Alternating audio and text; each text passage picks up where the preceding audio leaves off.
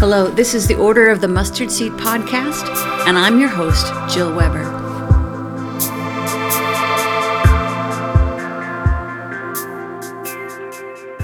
Well, hello, everybody. It's Jill Weber, and I'm here today with Graham Stuart from Scotland. You'll when you hear his voice, you'll know where he's from.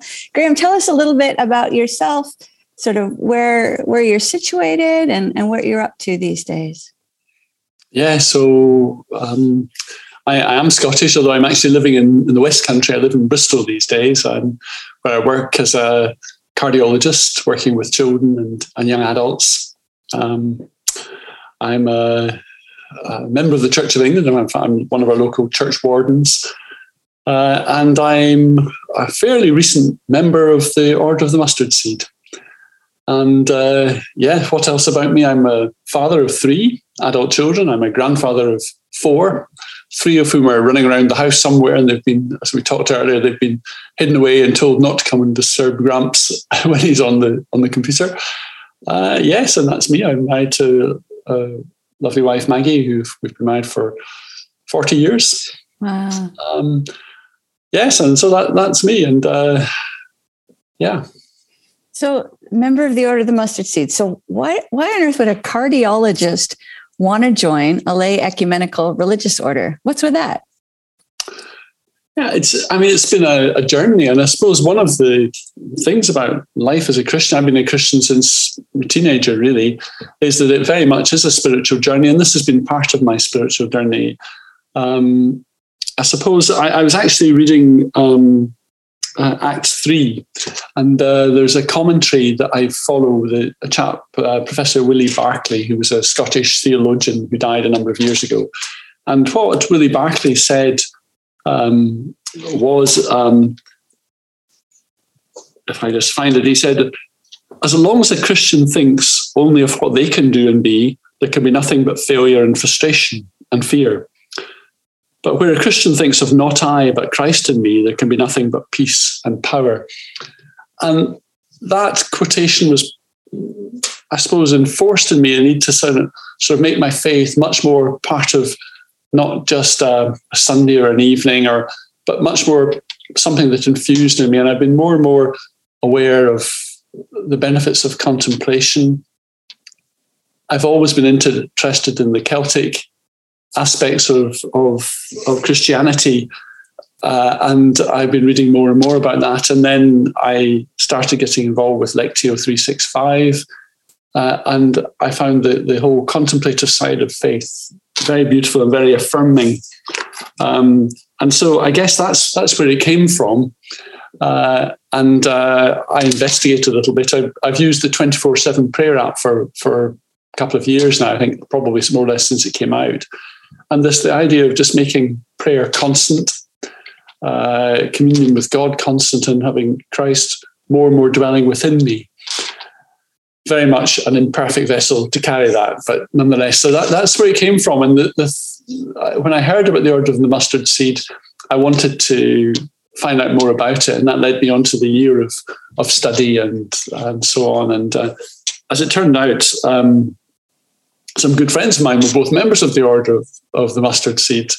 So Catherine and Richard Hill, who I didn't even know they were members of it. So I ended up, I play football with Richard every week, but I wasn't aware of this. So I ended up going on the journey and found it quite life-changing in lots of ways. And that's led me on to other aspects of life, including a journey across the Atlantic, which I'll mention later. But so that was it, really, I suppose, to make my faith much more of a transformational faith in some senses. As I moved to a different phase in life, as I moved to semi-retire from my National Health Service work as a cardiologist, to actually really let my belief change me much more than it has done in the past. Wonderful. So Graham, talk to me about rowing. So you rowed across the Atlantic? Yes, I did. Yes. It's a long boat trip. Oh my goodness. So first tell us the what, and then tell us the why. Well, the what? So what I did was I joined a group of 11 others, and we rode from Tenerife to Antigua in December and January. So finishing January this year. So you picked a nice warm time of the year to do it. Well, believe it or not, it is a warm time of the year. Where you're rowing it is, because you start off in Tenerife, you row south a bit, then hit the easterly winds, and then head across the Atlantic from east to west. So that the idea is that you avoid the biggest storms, although we didn't avoid all the storms. And so you were part of a team of 11, and so why row across the Atlantic? What was the motivation behind the madness? it's really only in retrospect I'm aware of why. I've always liked endurance sports, and that's how I relax. And often when I'm running, I'll pray or I'll listen to an unbelievable podcaster or even people like Billy Graham. Listen to. So that's when I do a lot of my thinking. Then I was self-isolating from my COVID contact, and I saw a bunch of celebrities on television as I was channel flicking, as you do. They were rowing up the side of Scotland and in an ocean rowing boat. And I thought, well, that looked good fun. So I found out who was organising this and bludgeoned a daughter and 2 son-in-laws, and we joined them as they rowed around the Isle of Skye in the summertime. And then they said, well, we're doing the Atlantic in December. And I thought, well, why not? That showed how naive I was. But in fact, God's used it as part of my journey. I think I had to be taken away from this very busy life, because I spent most of my life working just about every hour there is, and put me in a boat, surrounded me with sky and sea and absolute beauty, and no input apart from what was around me. And of the vows in Order of the Mustard Seed, the one I've probably struggled with is take the gospel to all nations, the evangelism side of my faith, because I've always found it, in my work, it's quite difficult. You're not able to be overt about your faith, although I don't hide it, and I do share it when opportunity arises. But I've always found evangelism a little bit almost mercenary, and you buying souls for God, and I don't believe it works that way. Yeah. Anyway, so I ended up on this boat, and shortly I was raising money for Tear Fund, and shortly after I got on the boat, the captain, who was the only lady amongst 12 of us, remarkable lady called Lizzie said to me, Graham, I'd quite like you to do something on Sundays. And I thought, right, okay, I'm a cardiologist. I don't do that sort of thing. But basically what we had was every Sunday we had a service. And this was a bunch of 12 of us, 11 of whom really had no professed faith whatsoever.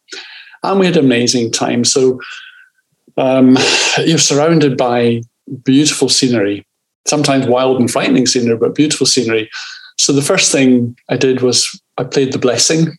In fact, it was the Celtic blessing, which was a wonderful, and we played it loud. And then I read them 1 Corinthians 13. And these guys were just blown away by the beauty of the words. They really hadn't heard. I think we forget that people do not know scripture nowadays. And so each Sunday we had something, and Christmas Day, we had the Stuart version of Easter, actually, more than Christmas. And it was about being significant in God's eyes. And so I would find myself witnessing to these guys who were very different from me, a great bunch of people, very laddish in their outlook. And I'm not really a sort of group person in that sense, but it was great, and we were able to share some really honest conversations on both sides. Really, it was a wonderful time. So I was forced into an evangelical role, just sharing my faith with these guys. So God used that opportunity, I think. How long was the boat trip in total? It took 41 days. 41 3 days. hours and X number of minutes. Not that you were counting. Not that we were counting, yeah. So it's quite a long time. So tell us some stories of the trip. Where did you see God at work in addition to having an opportunity to share on Sundays? Well, lots of ways. I mean, one of the we rowed for 3 hours on, and then we were off for 3 hours, 3 hours on, off for 3 hours, so 24/7. There were no support boats or anything like that. So basically, when you were rowing, we would sing, we would talk, and sometimes we would just think. And I had hours and hours of prayer time. So 3 a.m, a full moon, shooting stars, big seas, and I would just pray and pray. I'd pray for my family, I'd pray for my church, pray for my friends, pray for myself. And I found it, I was very close to God. And only subsequently did I learn how many people were praying for me. And there were lots from all over the place, because obviously there's a small risk to doing these things. And I really felt surrounded by God's love. So that was a very, very, very special time. People would share with me things that you might only share with somebody you've known for many, many years, or even not at all, because we're in a position where you were vulnerable. There were only a small number of us. For much of the time, we were closer to men in the space station at 250 miles away than we were to people on land, 1,000 miles away. So it was quite a surreal and special time. That's amazing. And you said there were some storms. There were storms, yeah. The first week was quite tough. The weather was wet and windy, and there were big waves, 30 footers at least. And you'd row up the waves and you'd surf down them.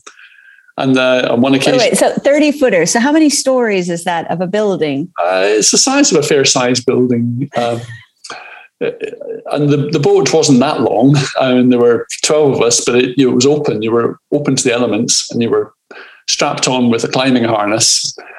So you'd row up these waves and then you'd surf down them. And then on one occasion, one came from the side and a few ended up in the water, and we just about capsized.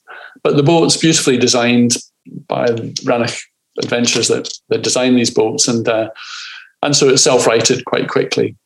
But I tell you, I did not feel in any sense at any time scared of what was happening. It was just exhilarating, really. Felt very close to God. Amazing. And so what's been the impact for you? What have you taken away from that time? I think, I came back, and I have to say I found it quite difficult being back. The need to have time for contemplation. We hear about Jesus, climbing up the mountain to be on his own with God.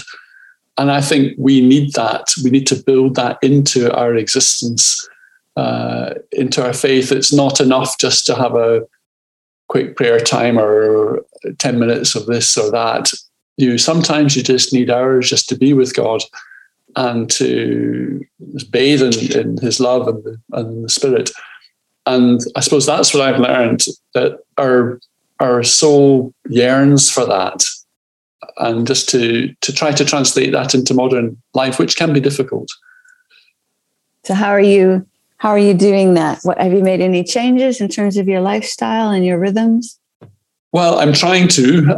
It's a problem because, as you know, we're in the middle of a pandemic, and my plan had been to cut down my clinical work and my research work quite a lot. But in fact, we've got 1,000 patients waiting for outpatients, and so I find it hard just to say, well, tough, you have to wait. So I'm doing extra clinics and all that sort of thing. But I'm also aware that I need to take time away. And so usually I do that with exercise when going for long runs and so on. And I need to do more of that, really, just to spend time with God. Mm-hmm. Wonderful. What has been, in terms of the OMS, just coming back to that in general, so you found that you've had this invitation from God in the context of the rowing into responding to that taking the gospel to the nations.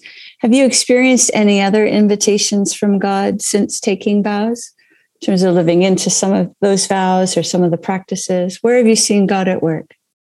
Well, one of the things about the OMS is, of the 3 vows that we take, perhaps one of the most important is to be kind to people. And in fact, it was interesting, going back to being on the boat, there were times when people were tired, were irritable, And I said at the start that our behavior has to be characterized by the desire to be kind to each other. And so that was actually written up in the cockpit wall on both ends, be kind to each other. And it became the kind of mantra. And I think that it's a really important thing, because sometimes Christians are not very kind to each other or to other people. We get caught up with details of doctrine or details of this or that, and you see it all the time. And just to take it back to be kind to each other, I think that's really important. And also, I'm pulled up on it when Maggie, my wife, will say, "Graham, is that being kind?" This is the danger of your spouse knowing that you've taken a vow to be kind. It is. But, she's absolutely right. Yeah. If my behavior is not kind, then I need to think about why it's not kind. And that links, of course, into being true to Christ. And I've increased my learning. I've been reading a book called The Showings by Julian of Norwich, which you may have come across. A wonderful book. And it's just about the overwhelming love of God and just trying to show that much more than all the other stuff that gets in the way sometimes. Oh, that's wonderful.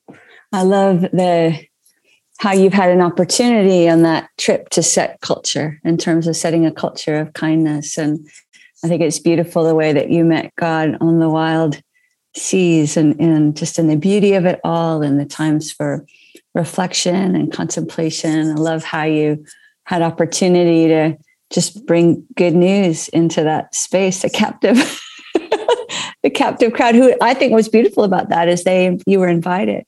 Yes, right? Yeah. They invited you into that space to share who you were and what you carried, and now you're just kind of working that out in your context, in your cardiology practice, and in your marriage in terms of kindness. So, is there anything else that you'd love to share with our listeners about the OMS and how it's impacted you? Well, one of the things that on the day before we set off, there was a Lectio 365 by Nkosi Ezekwe. Is that how you pronounce it? Ezekwe Nkosi, yeah. And it was literally the day we set off. And what Ezekwe said was, "I relinquish the illusion that I have the right to judge or shame other people. May I be kind and show grace always." That's what I listened to before we got on the boat. And then I met these guys from a wide variety of backgrounds, mostly unchurched. Some had some relationship with the church in the years gone by. And one of the things that overwhelmingly came to me was, God loves these people. God loves these guys. And they all had their own stories and backstories. And that for me was a real, of course, I knew that in theory, but not I didn't feel it. And I really saw that, how God could just really love these people, saved and unsaved. And that for me was a wonderful thing. I learned more about God's love, I think, from that. That's amazing. Well, Graham, as we wind up, do you think you could pray for us? I'd love to. Heavenly Father, we just thank you for the privilege of being able to come before you. Father, thank you that you're a God who is omnipresent, that you're with us, whether we're sitting in a cathedral or sitting in the middle of the ocean. And Father, thank you that you're a God who loves us, who understands us, and that we are freed from ourselves by your loving grace. Father, thank you for the work of the OMS, the work of Jill and all her colleagues who do so much to lead this order. And Father, I just pray that you will use me and use the OMS to reflect your love to those about us. In Jesus' name, amen.